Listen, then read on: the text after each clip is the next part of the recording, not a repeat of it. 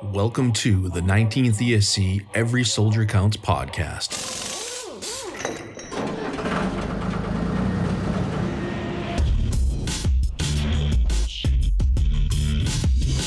Wherever you find American troops today, you'll find the men of the Transportation Corps. Enough and on time. That's the story we tell you today. The story of the Army Quartermaster Corps. These youthful servicemen are members of the Army's Military Police Corps. One of the most important forces behind the lines, the Army Ordnance Corps.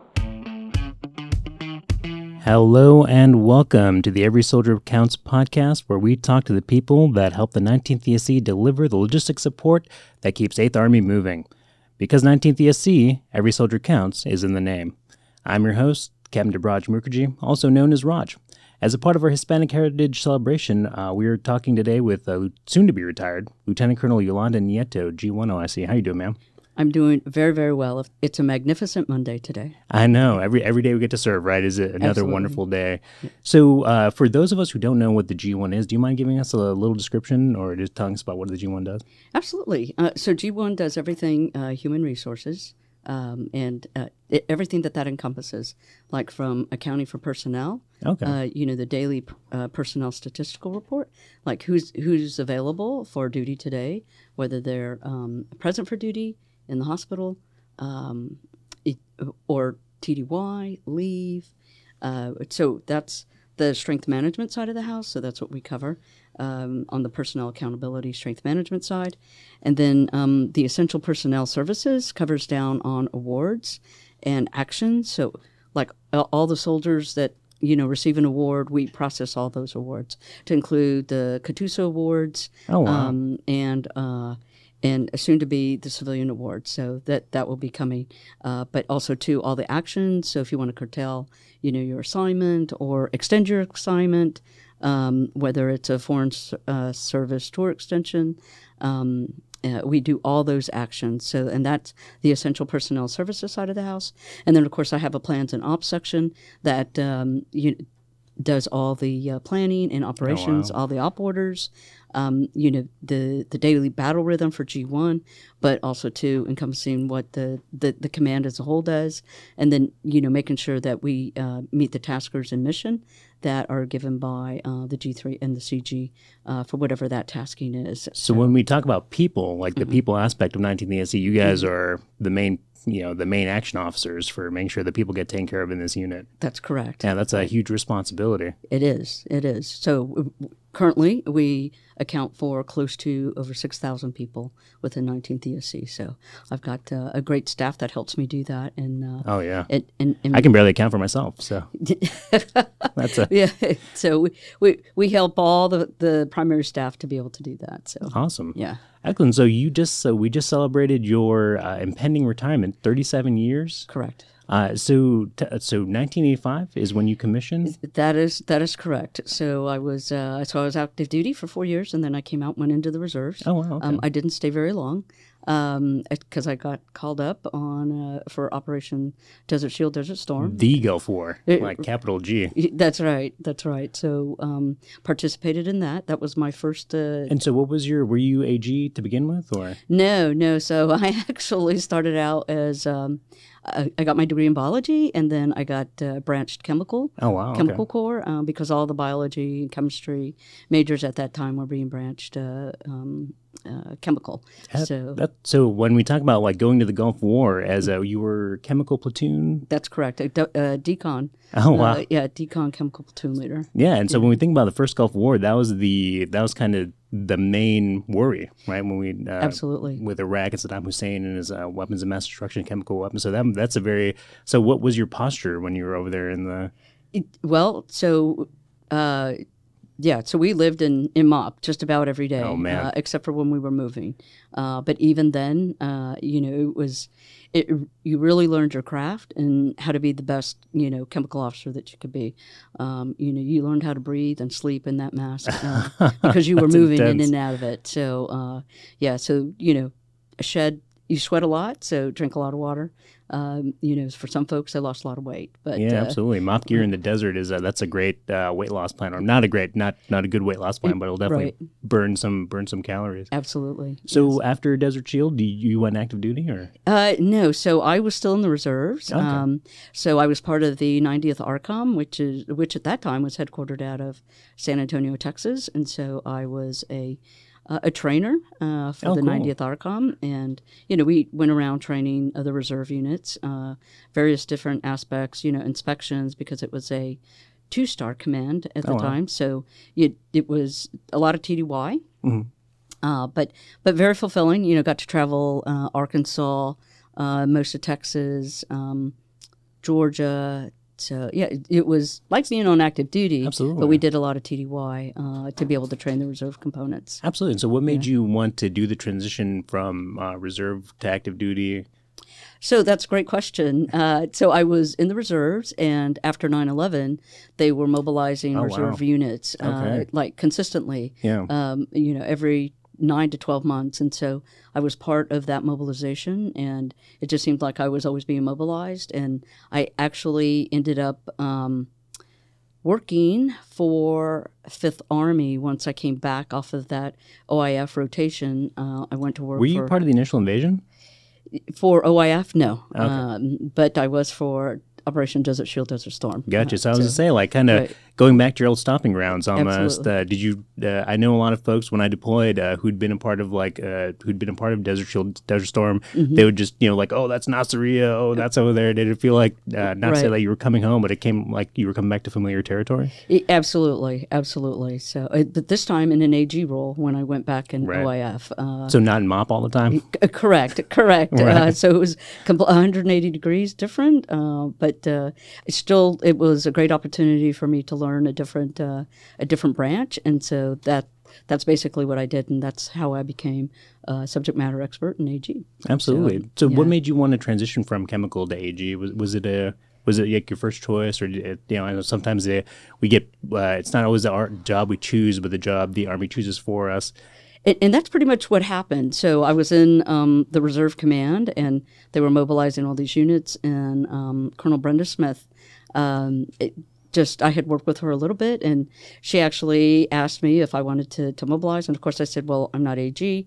And she said, knowing your work ethic and knowing who you are, you will not have a problem. You're going to go to the MOB station, qualify with us, and you're going to MOB. And I said, yes, ma'am. And so that's how I became an AG officer. So did you have a lot of senior female leaders at that time, or? Actually, outside of Colonel Brenda Smith, no. The Chemical Corps predominantly was male. I had a few soldiers that were female that would come and go, but not as far as, senior leadership. My company commanders were male, and the battalion commander and the brigade commander were all male. So it wasn't until OIF, when Colonel Brenda Smith was when I've had the first female senior raider. Oh, wow. So between, that's interesting, because between, Desert Shield, when you went for the Gulf, and when you went to OIF, there was a lot of differences, aside from just, what you were wearing. Correct. The people you were deploying with were totally different. Absolutely. Yeah, absolutely. So, chemical to AG. So, two different fields entirely, just kind of learning the climate and the structure, and it's a different skill set altogether, because I mean certainly in the Chemical Corps you're servicing and doing decon operations, nuclear operations, etc. Whereas on the AG side of the house you're actually helping and servicing soldiers and helping them be able to get to where they need to be, professionally and personally. So different skill sets. So still helping though, still providing support, still helping soldiers, still taking care of soldiers. Really, absolutely. So since you had such a massive demographic change and a massive change in scope from your 2 deployments, what would you say, like in retrospect, were challenges that you dealt with while you were in Desert Storm, Desert Shield that were maybe different when you were in OIF? I don't know that they were really challenges other than just opportunities in learning, because during Desert Shield, Desert Storm, it was an actual mobilization and deployment on the reserve side of the house, Right. versus OIF. Oh, actually, well, now that I say that, OIF 2 was, I got mobilized with another reserve unit out of New Orleans, Louisiana, and but they were different levels.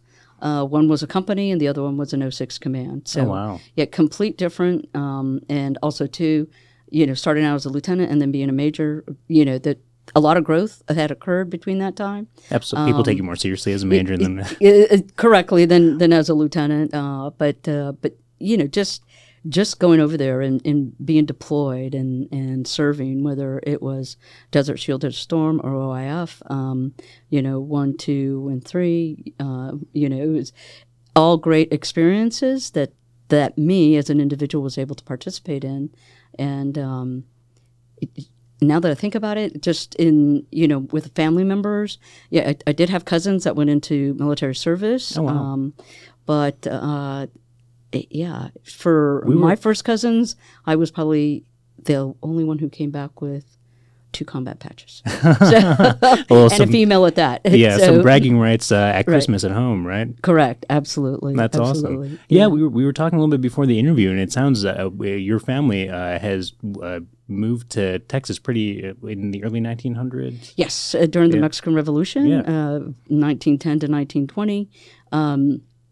So because of the bandit war that was going on in Mexico, where you had the government and then you had the bandits kind of really that were raiding and taking from, the local populace. You had Pancho Villa in the north and Emiliano Zapata in the south. So during that time, our family, which is from Zacatecas, decided to come to Texas. Absolutely. So so they came across. And of note, we had Lieutenant Colonel Dolores Nieto, who fought with the Mexican Army, the Federales, during the Revolution, and came across primarily because of the, just because of the Revolution. So that was in 1918, and coming all the way forward to 2022, 2023, 104 years later, you have another Lieutenant Colonel Nieto departing the U.S. Army, for civilian life. So 100, about 100 years and 2 lieutenant colonels, and really sounds like hundreds of years of government and military service in your family as well. Yes. I had 2 uncles that served their initial terms, and they were my father's younger brothers, and then my father served a stint in the National Guard, Texas National Guard, under the 36th Infantry Division. Oh, wow. They're correct. Yeah. So, and then as far as first cousins, I'm number 8 out of 68 first cousins. So I've had probably about 4 or 5 first cousins that entered service and came out. And then, so second cousins, let's see, a couple of second cousins, and then one nephew that's a graduate of USAMA. Oh, nice. What year? Yeah, class of 2015. Oh, okay. Yeah, class of 2015. So we've got military in our family. Nice. It's not like. Is it an overt tradition in your family, or is it just the direction members of your family happen to go in? So I wouldn't say that, for the Nieto side, not really. Okay. So it just, I know for me, it was different to come in. Absolutely. Because in my culture, that's not something that a woman does. Get your degree, get married, start raising a family. So when you graduated, St. Mary's, you had your degree in biology. Correct.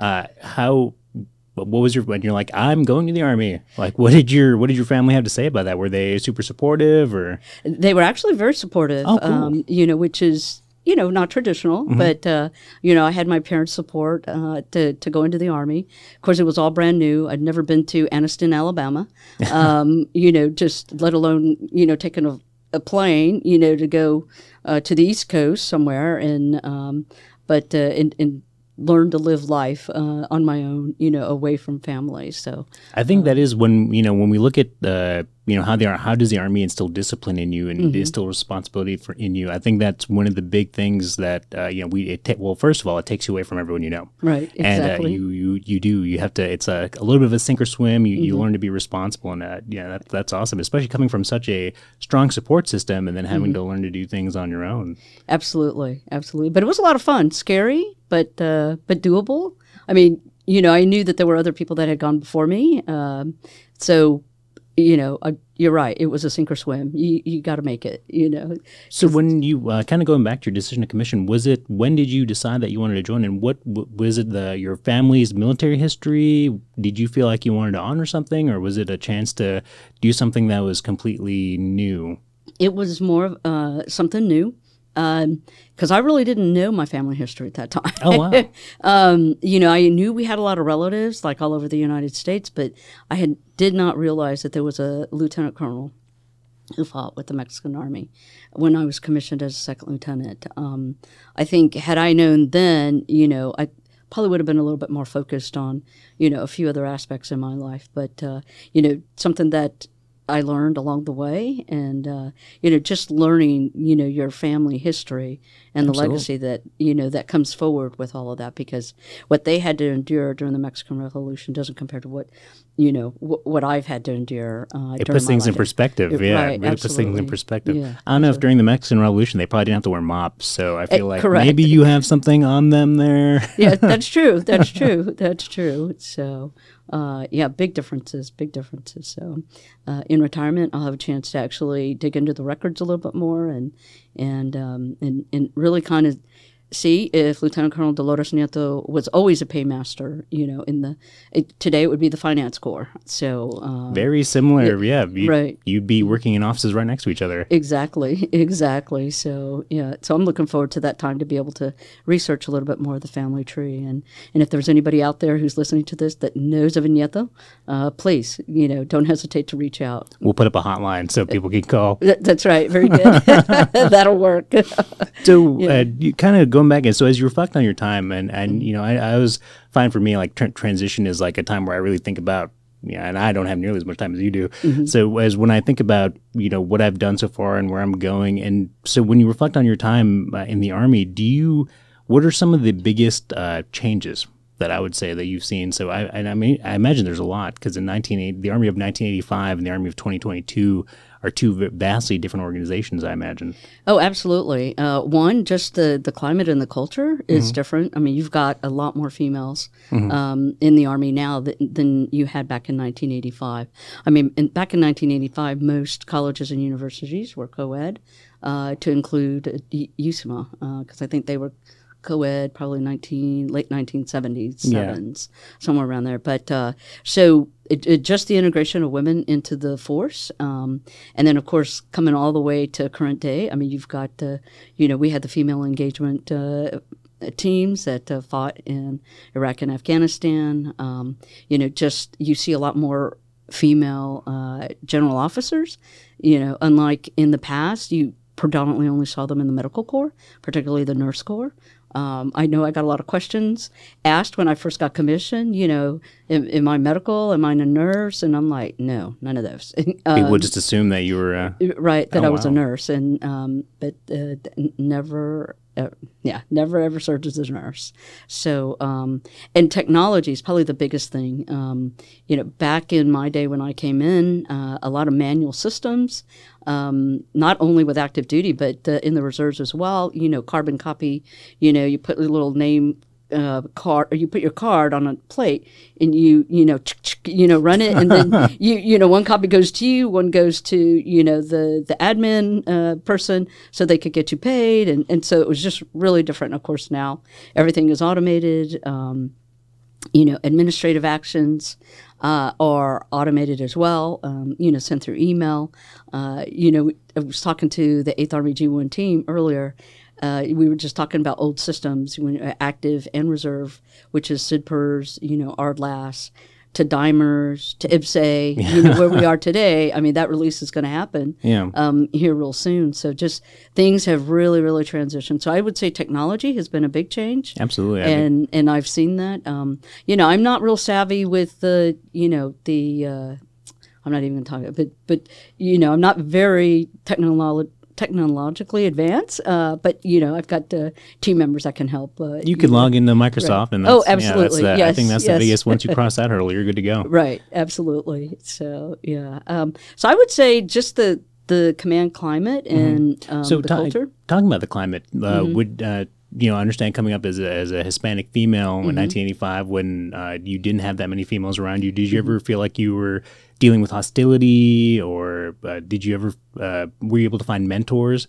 I know in the military, mentorship is so important. So were you able to, even though you were kind of different from these leaders, and I know you didn't mention you had one senior female leader, were you able to find mentors who helped you out? Or absolutely, and they were never really all the same, or anyone that looked like me.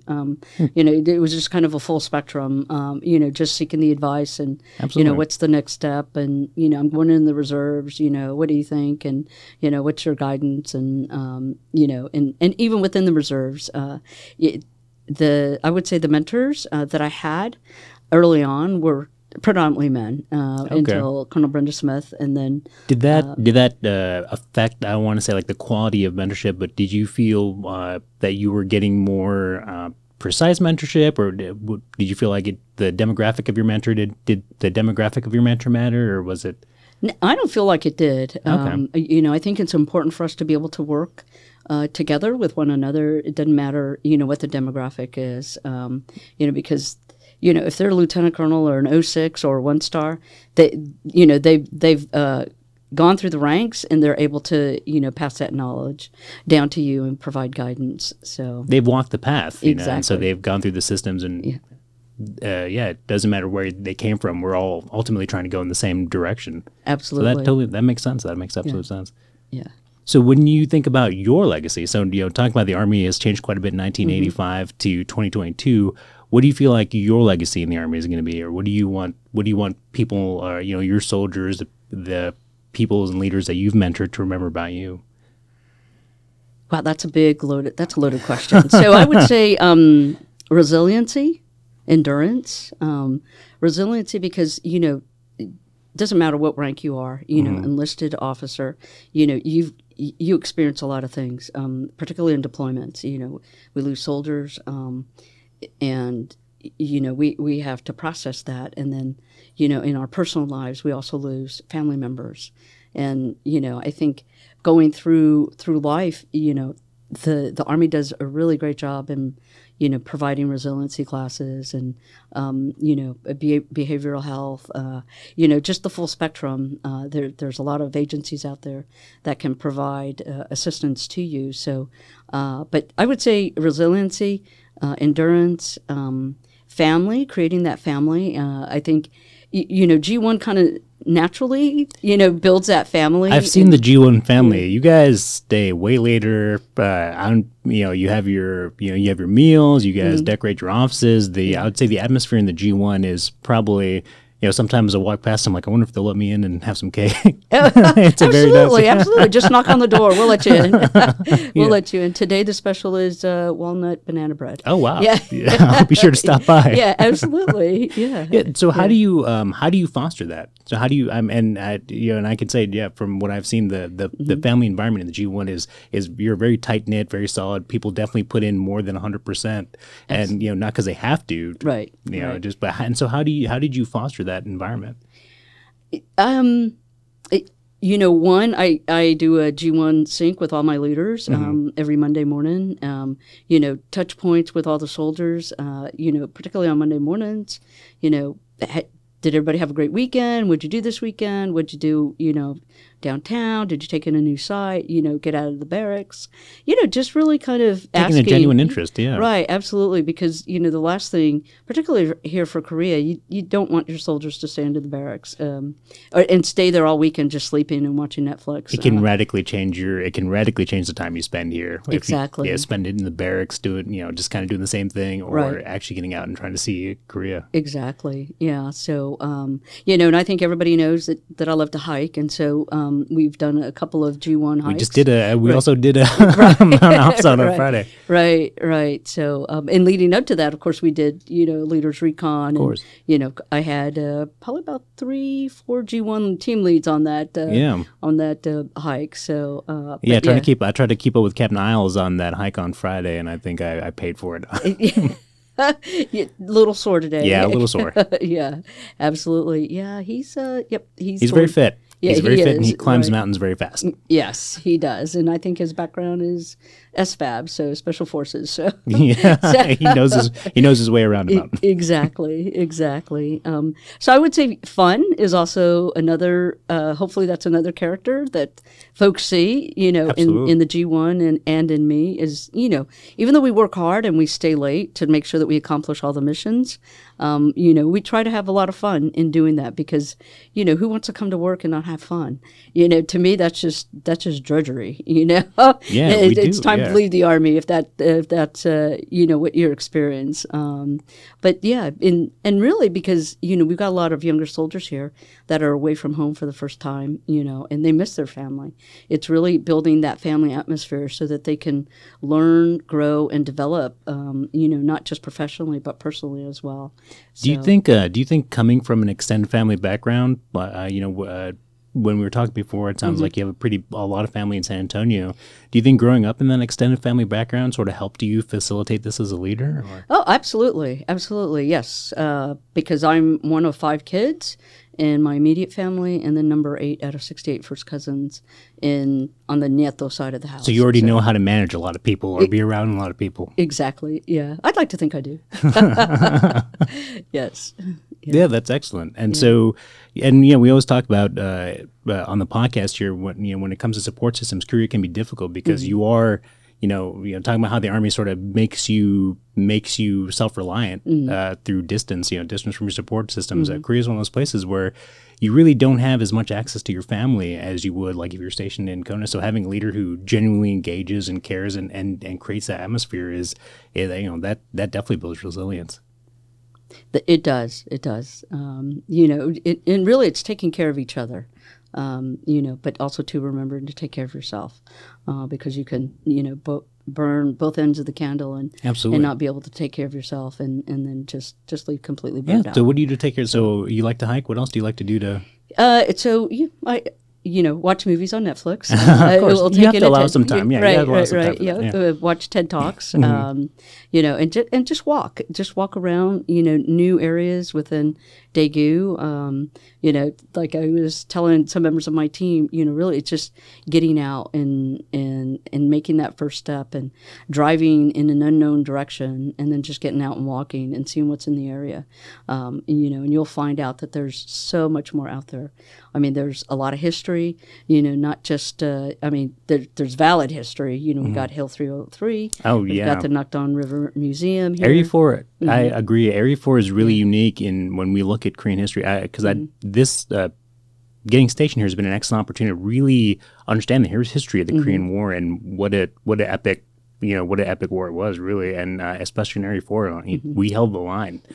Absolutely. So being able to walk those areas and see them, Hill 303, and even I think on Friday going past Nakdong Memorial. Right, absolutely, yeah, and just kind of envisioning like, wow, would I have been able to make it? Yeah, I can tell you coming up that mountain, I was like, nope. Yeah, I don't think so. It was pretty steep, that 30-meter incline. Yeah, absolutely. Yeah. And then every time you go up, and I think they were calling it like a false plateau. Right. I was like, okay, good, a little bit of flat, and then you go up and you see it's just short, and then more mountainous. Right. Just like, how did people do this with gear and under combat conditions? It's it really does put things in perspective. Absolutely, yeah. So endurance, family, fun, resiliency, and I would say the last thing would be.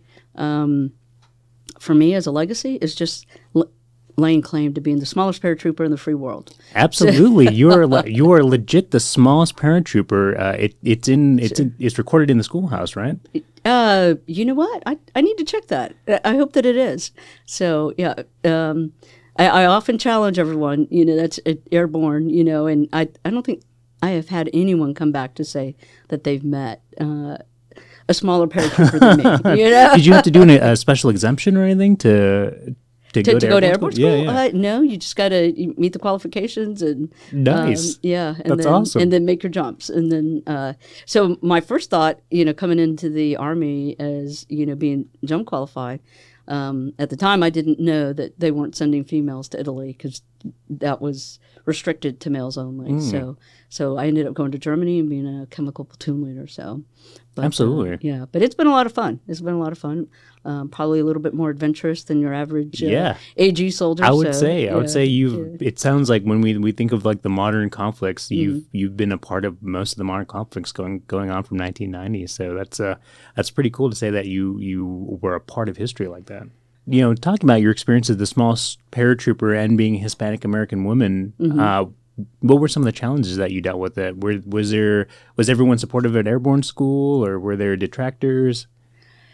No, I would say that everybody was supportive. I think just making that first jump, the jump masters probably could see it in everybody's eyes, just that fear, like, holy moly, am I really doing this? Yeah. And, but, all suited up, I probably went to airborne school, probably a very light. So, when they had to put all the equipment on, and tighten everything up, it was just like, how am I going to walk onto the, onto the airplane? But it was funny, just one of the jump masters just came, picked me up, and just, dropped me on the table because we were all waiting. Yeah. But no, they were all very supportive. We all got sent to the gig pit, and sucked in, that sawdust just like everybody else. And so there was no special treatment, Yep.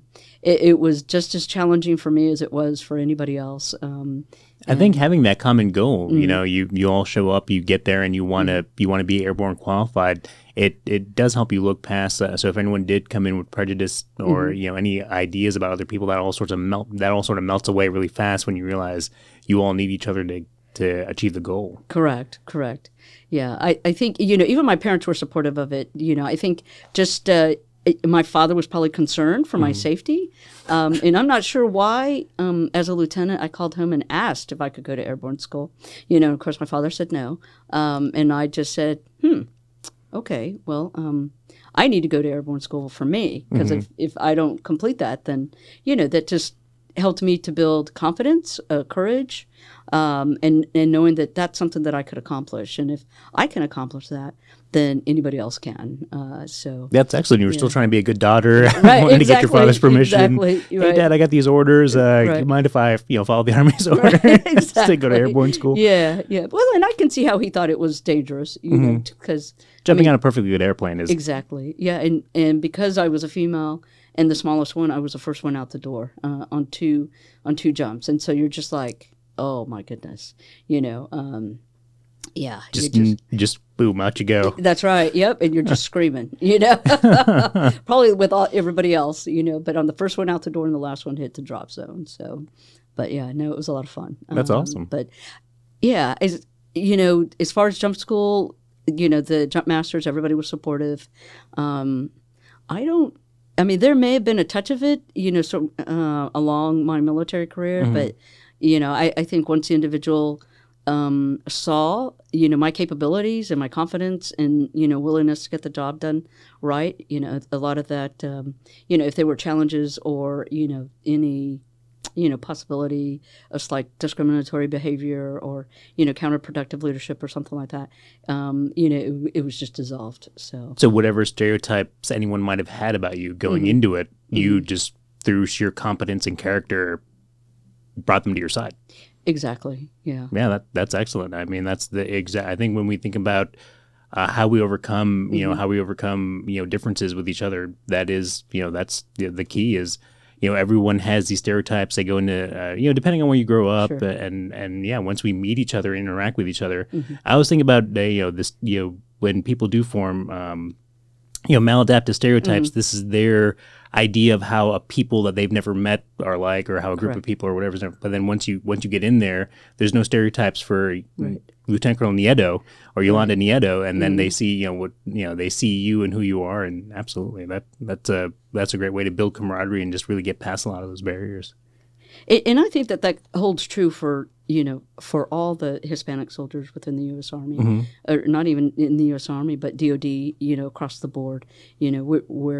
We're here to work hard, do our job and meet mission, and hopefully have fun while we're doing it. Because to me, that's really been the key, is to be able to enjoy the work that we do. Yeah, and I think, and your family is like a perfect example. When we look at the members of DoD with Hispanic heritage, they probably have quite a bit of service in their family. Whether it's the Revolutionary War, Civil War, Mexican American War, there's a lot of service, and they're probably like you were saying, you didn't necessarily feel pressure to uphold that. You wanted to go and have an adventure, but they're serving, and their ancestors have served, like their fathers and uncles and cousins in it, and so there's a lot of service. I think that's a very important part of our military culture. Once again, considering your family's legacy of serving, I understand your son is getting ready to join the Marine Corps.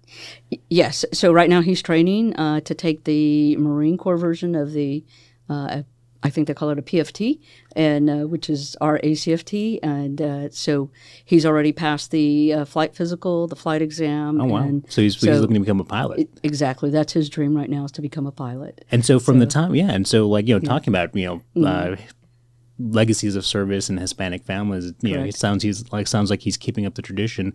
How do you feel? How do you feel about him joining the military? So from the time you joined in 1985 to the changes that you've seen, how do you feel about him joining the military? And what advice would you give him? Do it. Just learn everything that you can.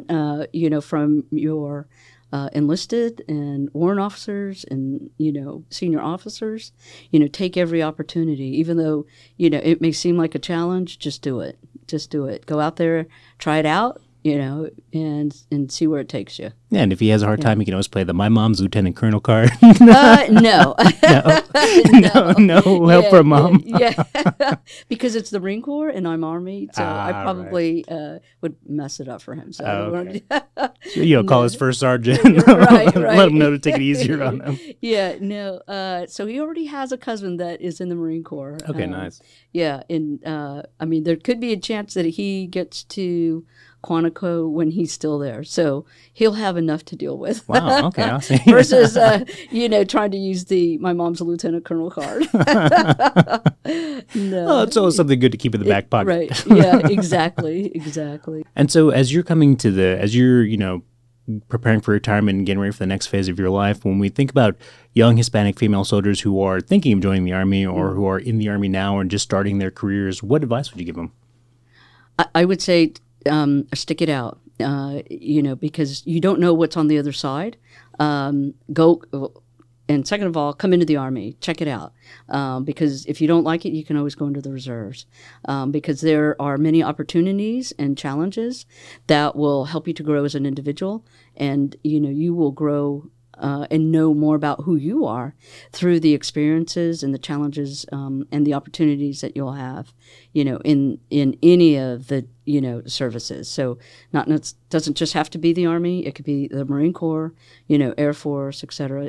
Just make that decision, do it, and follow your dream for as long as that works for you, and of course develop a plan, and come back to that plan, if it's every 30 days, every 6 months, a year, come back and revisit that, and but go for it. Take the ride and have a plan. Exactly. So we have a tradition on the Every Soldier Counts podcast where we ask our guests, what is your favorite part about being stationed in Area 4 in Korea?